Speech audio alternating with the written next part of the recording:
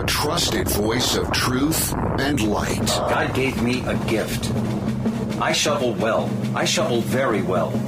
And a rally point for those who've accepted the reality that they are not sheep. We've got a blind date with destiny. And it looks like she's ordered the lobster. This is the Bryan Hyde Show.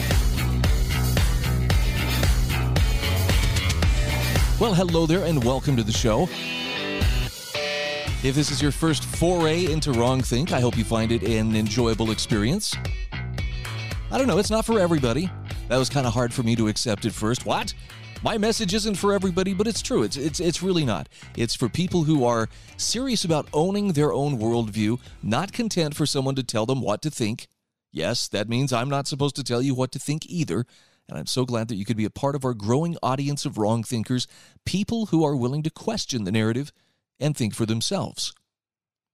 Our show is brought to you by great sponsors like MonticelloCollege.org, also HSLammo.com, and my friends at Pure Light, that's pure-light.com. I have links in the show notes at thebryanhydeshow.com that will take you to each one of these sponsors. If you need their product or their service, I'd say please feel free to do business with them. Make sure they know that their message is reaching you.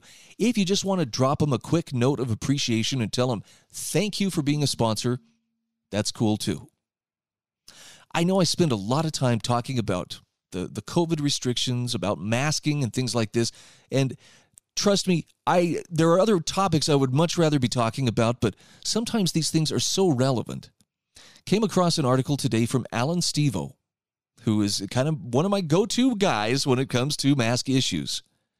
And I like this because he reinforces something that I think many of us have thought or maybe realized for a while now, and that is the mask issue is only partly about masks. Let me give you an example of this. Just a few weeks ago, Senator Rand Paul was questioning Dr. Anthony Fauci. This was during a committee hearing, and he flat out asked him, if you're vaccinated, why are you walking around wearing double masks? How come you're double masked when, in fact, your chances of contracting COVID from anybody are almost nothing? And in fact, he came right out and said, this is nothing but mask theater. And Dr. Fauci took great exception. How dare you suggest such a thing? I disagree strongly. And harumph, harumph. Isn't it interesting, though? I think it was either yesterday or the day before. Dr. Fauci was a guest on ABC's morning TV show.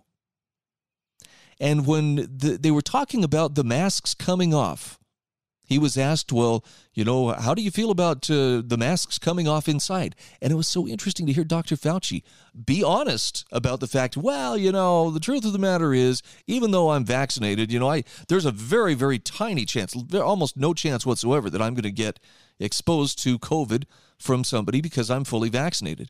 But he said, as far as, I'm trying to think of the words that he used, he says, I didn't want to send mixed signals. And so that's why I continued to mask up every time I was inside. And let me just run that through the handy-dandy Bryan translator. The appearance of towing the line on the CDC's rule was stronger than the science, which said, hey, Dr. Fauci, you don't even need to wear that. It was, in fact, mask theater. And it still goes on. And you'll still see, for crying out loud, Nancy Pelosi, the Speaker of the House, I have heard, is handing out fines to members of the House of Representatives who were on the House floor without a mask. Come on, the CDC has said, look, if you're vaccinated, you're good to go mask-free, inside or outside. But that appearance, it's the whole, we go above and beyond the rules. And that mentality is very disturbing.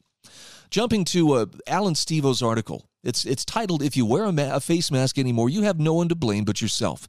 It's only partly about masks. And I'm sorry, to be beating the drum on this subject again. But this is also a phenomenal article about the importance of questioning what the media is telling you and being willing to go do your own research. In other words, to look at original sources and vet things for yourself. I know it's time-consuming, and I know it can be tedious, and sometimes it's even boring, and sometimes it leads you to dead ends. But it's worth it. And Alan Stevo explains why. He says, I live in one of the most locked down places in the United States. I live in a place where obedience is demanded, where people are rabid about those who do not properly virtue signal on all topics as obediently as possible, where people become enraged at those who do not bow down. He says, I live in a place where corporate policies are not honored, but as long as someone can lord over you for a few moments, then whatever that person feels becomes that policy at that moment, no matter how cruel, how devious, how inhuman. He says, I live in a place where whatever the headline of the latest salacious news article was, is honored as policy, as if it were the highest law of the land, as if it were constitutional. I live in a place that where whatever comes out of the mouth of High Priest Fauci first thing in the morning is the new law, inviolable, that no one may, for any reason, challenge. He says, I live in a place where I walk through my day, every single day, with no mask ever, for any reason. Now he says, if I can do that in the place where I live, what is your excuse in the place where you live? Now, following through on this thought process, he says, in spring 2020, I couldn't wear a mask safely. Millions couldn't. He says, I had a personal reason for an individual accommodation to a face mask order. Because of that, in the spring of 2020, I had to figure out a way to go on with my life without a face mask. As the newspapers and television stations and media in general were speaking about the mandatory face mask orders in the spring of 2020, I recalled something that made me question the narrative. Having had some experience with the media in which they were not as trustworthy as they would like to be seen, I paused and verified what the media was reporting. I looked for the face mask related and lockdown related primary source documents that the media was reporting on and which the press conferences were based on. Now, he says, doing an internet search for face mask orders will free you from trusting the media.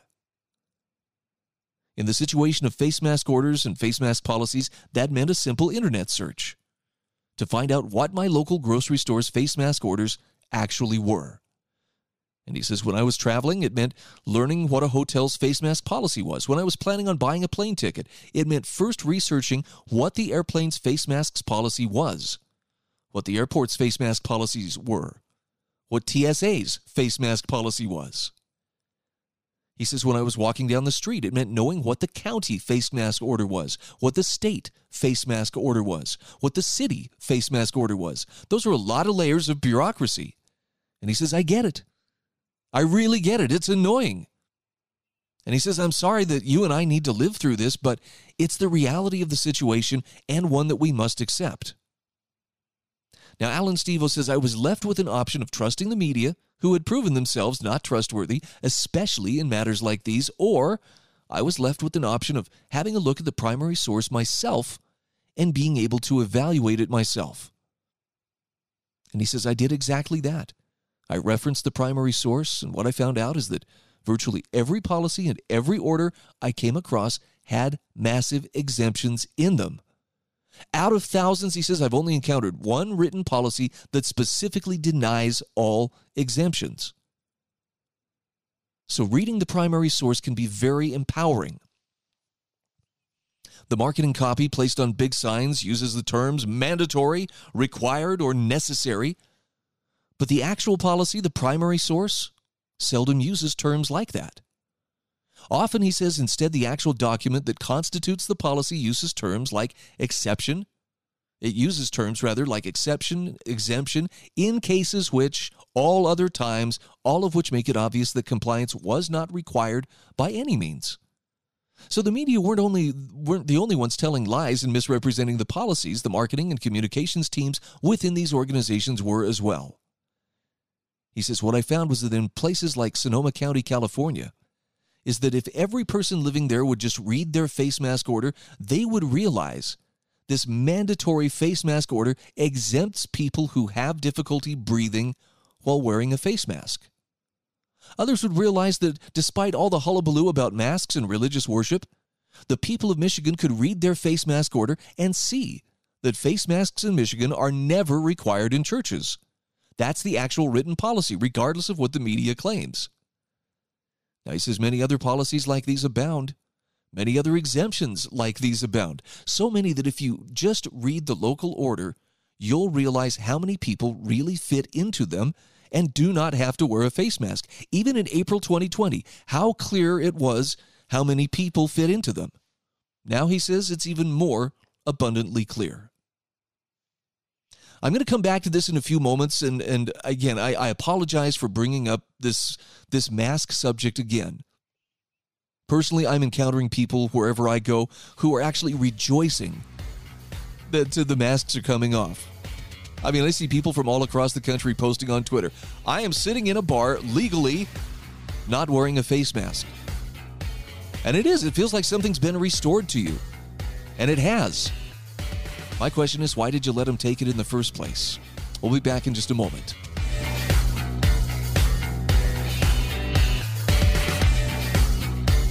This is the Bryan Hyde Show.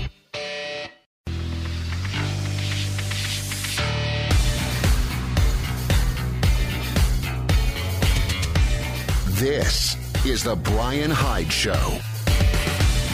All right, welcome back to the show. I am sharing an article I found this morning on LouRockwell.com. This is from Alan Stevo.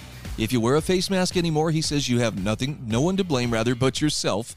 Now, he says if you're aware of the exemptions, you are one step closer to invoking those exemptions and never wearing a mask again. In fact, in spring of 2020, he says, I developed a method for invoking these exemptions. Many times the people at the front door of an establishment wouldn't understand these exemptions. Yet they were the official, publicly available written policies of the company they worked for. Sometimes he said even the managers wouldn't understand these exemptions. You, as a customer who could not wear a face mask, just had to be aware of them and had to be ready to invoke them. Sometimes living freely means you need to convince others to let you live freely. And sometimes that's as simple as educating an employee about their own corporate policies. Alan Stevo says, people were writing to me having quite a difficulty in invoking them. Some people were saying I went to the front door and no one knew that there were medical exemptions. Other people were writing me saying I went to the front door and started yelling about my constitutional rights and they turned me away. Other people were made to go through all sorts of strange contortions. But his point is this, lots of people live life unmasked, and it's almost always way easier than you think. Alan Stevo says, along with hundreds of readers of LouRockwell.com, I was able to develop a technique that works very, very well, and works in at least 95% of situations. He says, I wrote a book, Face Mask in One Lesson, to describe this technique and to elaborate on the other 5% or so of the situations in which it doesn't work.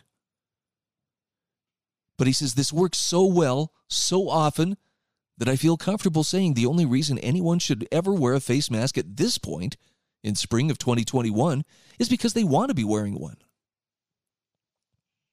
He says there's no reason anyone should ever feel like they should have to be wearing a face mask, especially knowing that's not what's best for their body. There's no reason anyone should ever be wearing a face mask if they're not able to safely wear one. And there's no reason anyone should ever be wearing a face mask at this point if it's something they truly do not want to do. So if you want to be wearing a face mask, you believe that's what's best for you, and you believe it's best for others, then he says, please, by all means, wear your face mask. Live a life in denial of the science. Live a life harming yourself. Live a life harming those around you as you wear a biohazard around your face, touching it, moving its contents around, touching things around you, breathing its contents out into the world, leaving it on the table, on the ground, hanging from a rearview mirror. I know that's going to be a hard thing for people to consider, but Alan Stevo says the face mask on your face is more of a biohazard than any child is.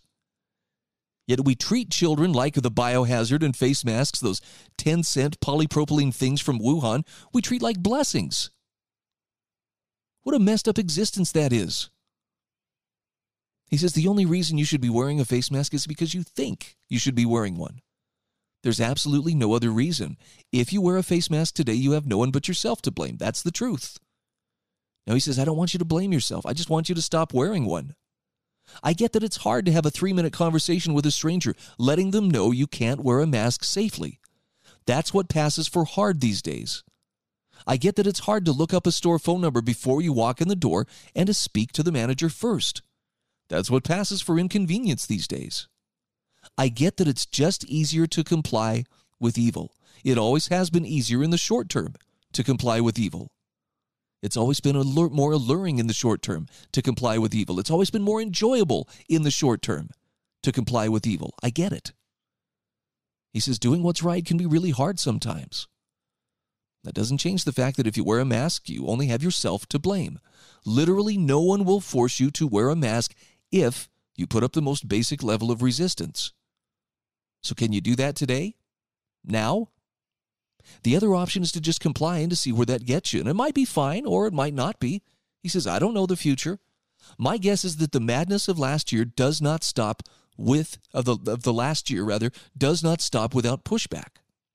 So the resources are out there for you to never wear a mask again. The resources are in this article for you to never wear a mask again. And I like his approach here. I haven't even had to use this, but then again, maybe I lead a little more sheltered life. But the phrase that works so well is to say the words, I'm unable to wear a face mask safely. Alan Stevo says the technique developed by myself and readers of LouRockwell.com that works so well is to speak to a person who has decision-making authority and to tell them, I see you have a face mask policy. I want to come through your front doors in 5 minutes. I am unable to wear a face mask safely. What can you do for me? Now, if you can take 3 minutes to make a phone call to a manager before you enter a store and to tell them that, he says you wouldn't believe how well this works. Now, he says, well, I'm trying to figure out what's true and what's not true. He says, I can be pedantic to the point of inanity. I don't know how many people reading this would do what I did last night. I was attempting to enter the local Safeway. I was not going to wear a mask, as is the norm for me, and I just wanted to test this technique rather than just brazen through the door, or rather using a handful of other techniques. So he says, I like using this technique. I like recommending this technique. I like testing it. I like theorizing about this technique so I can write about it and help other people use it. Unless I can do so in an expert fashion, I really have no business claiming to anyone that this works. Therefore, I practice these methods a lot, and I talk with others who do the same. So here's what he did. He called Safeway. He pushed 8 for the customer service desk. Hold music played. The phone rang again. Brought him back to the switchboard. He pushed 8 for the manager's desk. Hold music played. Some minutes later, the phone rang again, and again it brought him back to the switchboard. And this happened over and over again. He said, for 15 minutes, I waited on hold in an effort to test this technique and to see if it continued to work as well as it had the previous time. To continue to gauge the sentiment, to continue to get a kind of feel for how a moment like this goes. To be able to get a feel for shifting corporate attitudes trickling down and shifting societal attitudes. Now, he says, perhaps you understand from this example what I mean when I say I can be pedantic to the point of inanity while testing a theory. I test every option. I try to test against every variable. I try to have a matrix in my head of what worked and what didn't work and to identify the weaknesses in my theory over and over again, testing and retesting. Now, he says, a detail of this theory that I observed last night was that if it takes more than a few minutes for a manager to pick up the phone, you should probably just enter the door and ask to speak to the manager. Speaking to the manager beforehand lets customers walk a little more proudly through the door, having been given permission to breathe freely by the person in charge, rather than walking about with the internal dialogue and posture of someone being ready for someone to come scold you. Now, alternatively, he says you can skip the manager step and you could just go about your business. You'd be surprised at how few people working at the store actually care. Many now assume that if you are maskless, you belong maskless. So he says, I walked in the door of Safeway to the customer service stand. No one was there. I went toward the checkout. There were just 2 lanes open. One person frantically trying to make the machine work. The other person was frantically checking out a line of people. The man was not dressed in a uniform, but a pink button-down shirt. I said to him, Sir, I'm looking for the manager. He said, I am the manager. I said, I'm not able to wear a face mask safely. I wanted to make sure it was okay for me to come through here. He said, well, if you got a medical thing, yeah, it's no problem. He shrugged his shoulders and he went back to what he was doing, which was running a customer's items through the scanner.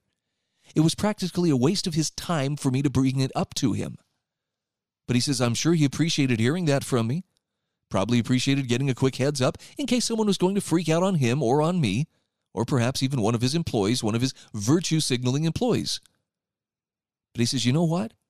He's got more important things to do than to worry about you or me not wearing a mask. Just like most people on the planet, the few who want to be busybodies, he says, need to be politely put in their place. Now, there is more, but I'm going to hold off. You can read the rest of this article. It's in the show notes at thebryanhydeshow.com. Please take a look at it. If you're so inclined, feel like sharing it with friends, well, by all means do so. We'll be back in just a moment.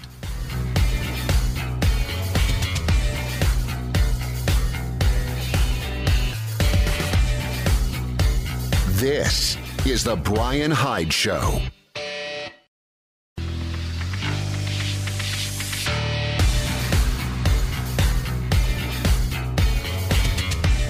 This is the Bryan Hyde Show.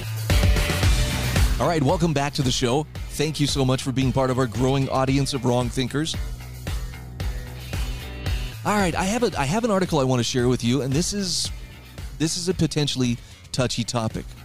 And I say this also from the standpoint because I have a really dear friend who I think is doing the very best that she can to be an influence for good, and she does a lot of good in her respective, in her sphere of influence, and she carries a lot of influence. But I have to ask this question, and this is not, directed toward her. It's just directed towards anybody who might be pondering such a thing. Is it a waste of time trying to persuade the unpersuadable?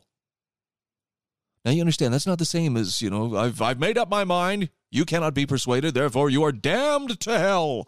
No. This is not pronouncing judgment on people. It's just a matter of, are you using your influence where it's going to count? The article is called The GOP's Impossible Dream of Swaying Black Voters. And Paul Gottfried is the author. This was found on intellectualtakeout.org. Give a listen. I think he has something worth considering here. He says, blacks are intensely devoted to the Democratic Party and to corrupt Democratic machines in urban areas, at least partly because they hate Republicans, the white man's party. Now, it makes no difference how often Fox News tells blacks that they're living on the Democratic plantation or that the Democrats are the party of slavery defender John C. Calhoun. They vote for Democrats, even segregationist Democrats like 1952 vice presidential candidate John Sparkman, because blacks have been irremovably in the Democratic camp since 1936. Now, Lipton Matthews addressed this issue in 2 recent commentaries on intellectualtakeout.org, generating some controversy. Paul Gottfried says, according to Matthews, the Republican Party and the political right in general are wasting their energy trying to convert black voters. Except for Donald Trump's ability to raise his share of the black vote from about 8% in 2016 to about 12% in 2020, the returns on this recruiting investment have been paltry, making Republican efforts look ridiculous. And this was especially true in the runoff race for the U.S. Senate in Georgia in January of this year, when the black vote went overwhelmingly for the 2 far-left Democratic candidates, Jon Ossoff and Raphael Warnock. But he says Matthews may have been overly generous in explaining why Republican commentators have had trouble winning black Democrats. He says, personally, I think these party propagandists behave gauchely when they denounce their Southern conservative voters as bigots or call for removal of the Confederate stars and bars, even from racing cars, or scolding Joe Biden for properly opposing forced busing to achieve racially diverse public schools. Gottfried says, I doubt these Republican talking heads believe their tactics are going to sway the black Democratic masses. Nor will Fox News commentators like Sean Hannity and Steve Hilton make strides in this direction by filling their programs with enthusiastic black Republicans, or by claiming that African Americans have joined their racially diverse populist movement en masse. He says all of this is for appearance, and it's intended to show that the speakers are nice, sensitive people whom the public could never reasonably accuse of systemic or any other kind of racism. Their rhetoric, therefore, may not really be aimed at attempting the impossible task of bringing droves of blacks to abandon their revulsion for the GOP and to change their voting and thinking patterns. Now, he says saying what should be obvious does not mean that we're rejecting blacks as people. but we should recognize the limited utility of trying to convert groups that are generally hostile to conservatives. He says, I have members of my own family who are so fanatically devoted to the progressive left that I would never expend energy trying to change their minds. One should only try to sway the persuadable. And it should also be obvious by now that the Republican media are not accomplishing their stated goal in the way they beg or hustle black Democrats for votes. They wildly overestimate their effectiveness as recruiters and look particularly ridiculous when they pretend that blacks are the victims of a political party that most of them adore. Now, Lipton Matthews cited Candace Owen as an example of a black TV celebrity who has done well communicating the message, namely that black Democrats are the slaves of the black politicians they support and should therefore leave the plantation by voting for the GOP. Now, although Owens is an attractive young woman who speaks well, indeed far better than Sean Hannity, who plies her with infantile talking points, she's not convincing anyone whom she's supposed to be reaching with her eloquence. Nor is another pleasant-looking black woman, Kimberly Classic, who ran for Congress in an almost entirely black district in Baltimore and was humiliating defeated by the black nationalist Democrat Kwesi Mfume. Now he says, I would have voted for Classic if I lived in her crime-ridden district, but then I'm not black. And Classic, who is now a Fox News contributor, received only 28% of the votes of her fellow blacks. So he says, if our talking heads were looking more practically for ways to gain votes for the GOP, going after blacks who loathe Republicans is not the best route to follow. There are lots of Irish and Italian Democrats who might be fruitfully pursued in New England, where he comes from, and indeed along the entire East Coast. Why not make the same concerted campaign to pick up their support instead of fruitlessly chasing after hostile black voters? But perhaps that Irish and Italian demographic is too white to please our Republican media, who are fixed on virtue signaling. By the way, he says, there was a heartening swing of Hispanic votes in Florida and Texas in the last presidential race, and this may be something that Republicans can build on without the tasteless histrionics that have gone into haplessly chasing after black voters. You know, I don't think I make it too big of a secret, my distaste for politics. And politics, to me, it's one of those places where tribalism finds a very ready outlet. And more often than not, it really brings out the worst in people. I mean, you see people qualifying, well, I can be your friend, but only to this degree because you and I might disagree politically on that. Somewhere, at some level, I hope we are capable of breaking out of that political spell that we are under, where we believe everything has to be filtered through some kind of a political lens, and you can just start looking at each other as people, as individuals, as human beings. Now, I get it. There are people out there working that political system for all they can, and they're trying to do it to consolidate power. And by the way, it's not just limited to the left. They have the reins of power right now, so they're working to take advantage of that while they can. But the right does it as well. I'm just thinking there might be a better way, and it involves not politicizing things, not turning things into a power struggle, recognizing the individual natural rights of each person and respecting them. What a concept, right? Well, I'll leave a link here in the show notes at thebryanhydeshow.com. You may disagree, but Paul Gottfried I applaud him for at least advancing an idea that may be worth considering. Is it a waste of time trying to persuade the unpersuadable? And if the answer is yes, then maybe we can find better use of our time. All right, two other topics we're going to get to before the end of the program this hour. I want to talk a little bit about cryptocurrency. I mean, I've been watching with great interest as, Bitcoin has had this meteoric rise, and then it dips. Elon Musk last week talked about how he was no longer going to be accepting payment in Bitcoin for his Tesla vehicles. And he talked about, the reason is because Bitcoin mining is so dangerous to the environment. And I just think, oh, really? Okay. That sounds like a virtue signal to me, but the bottom line is some people looked at it and said, oh my gosh, this is the end of cryptocurrency. I have an article here from Thomas L. Knapp. This was from everything-voluntary.com. And he says, look, rumors of cryptocurrency's death are still greatly exaggerated. Now, he says Elon Musk is a man of many skills. He didn't just make electric cars sexy, he sent one to space.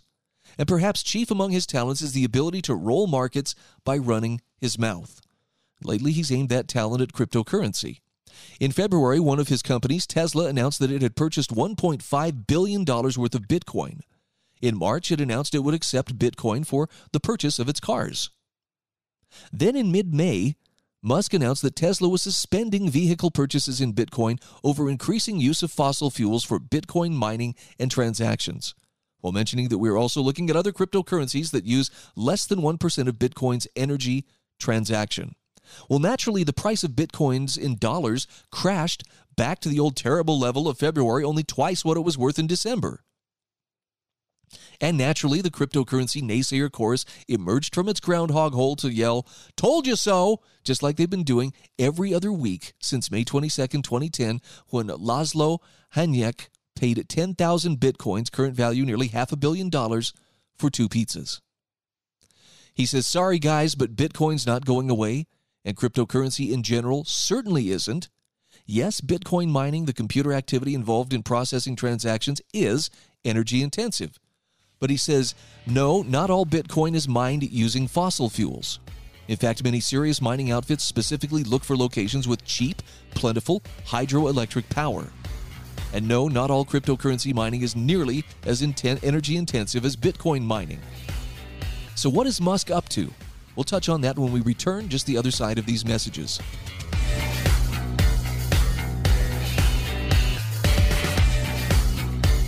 This is the Bryan Hyde Show.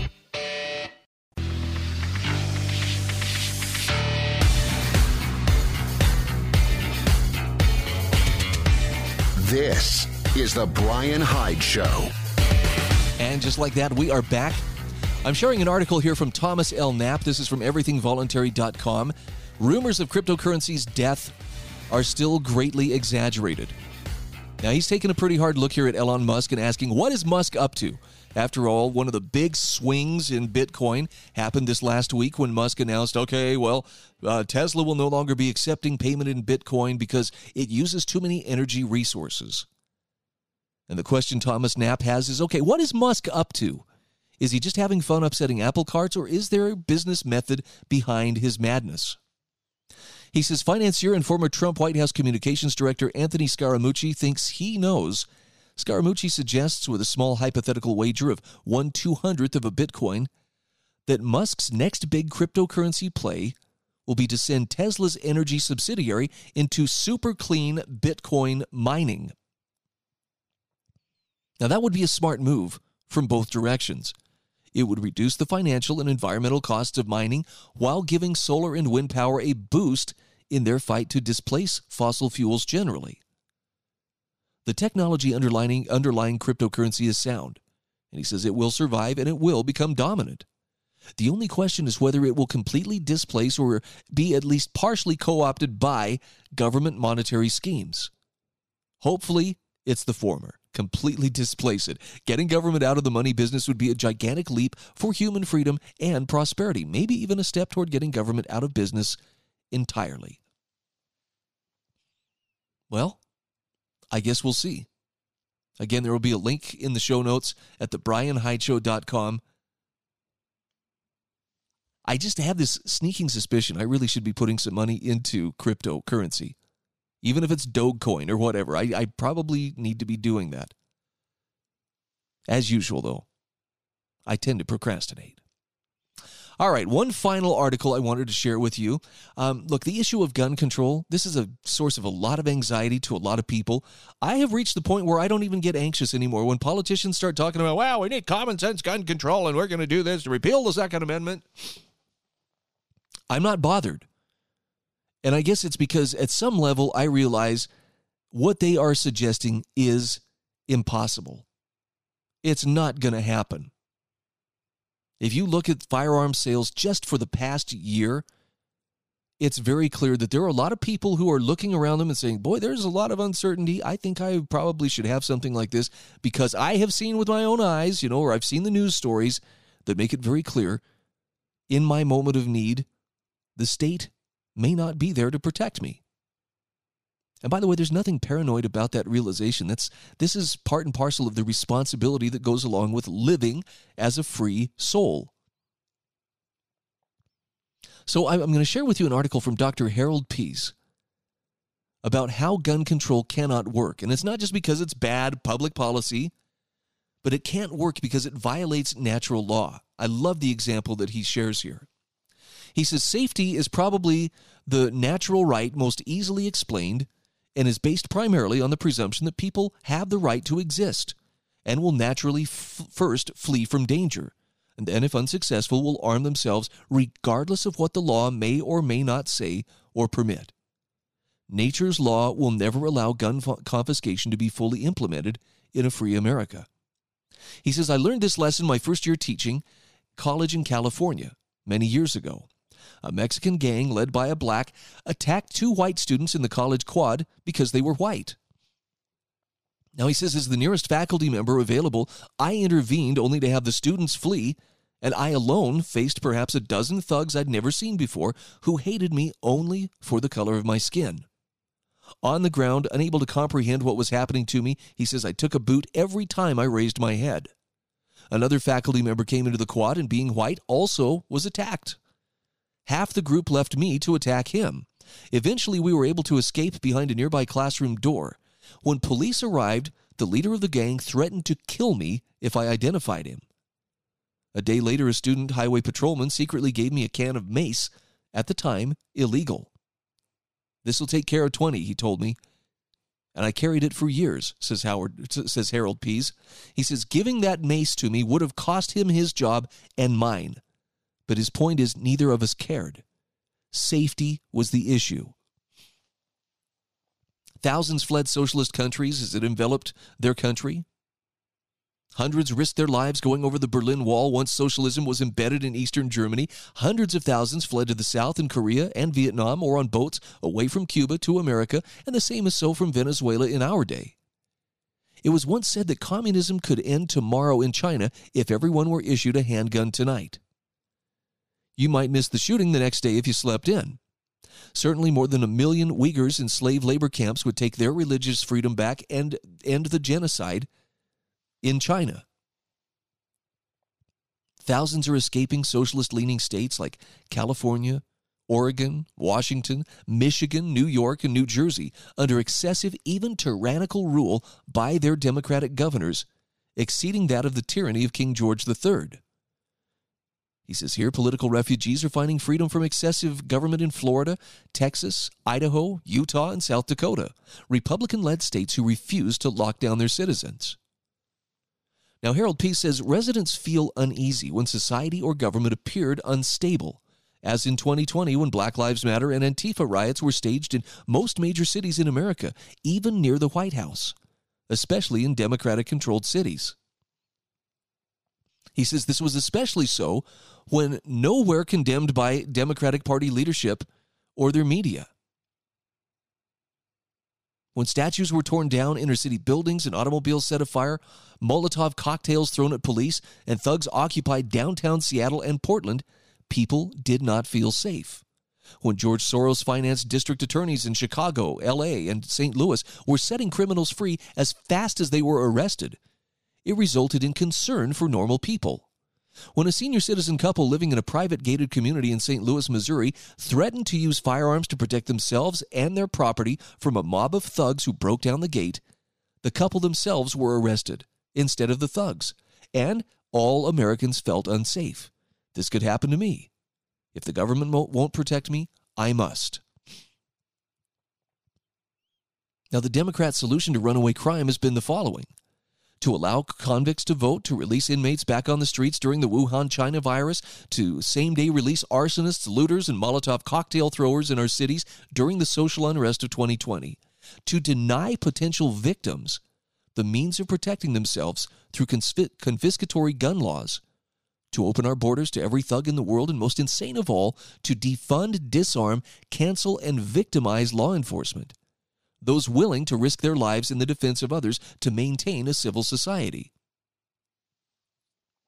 Those who spoke out against these dangerous practices, like Tucker Carlson, could expect a mob of thugs to do property damage to their homes or threaten bodily harm to his wife and children who had to hide in a closet for protection.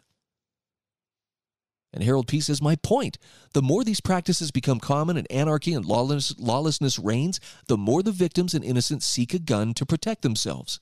Natural law, whether it's legal or not. When cities like Chicago, where a person shot every 2 hours, have the toughest gun laws, but the most gun violence, it's obvious that what Democrats, because they are the government in most of these cities of chaos, propose does not, has not, and will not work because their measures violate natural law. Yet they want to spread their chaos to the whole nation and leave the weak and innocent perpetual victims.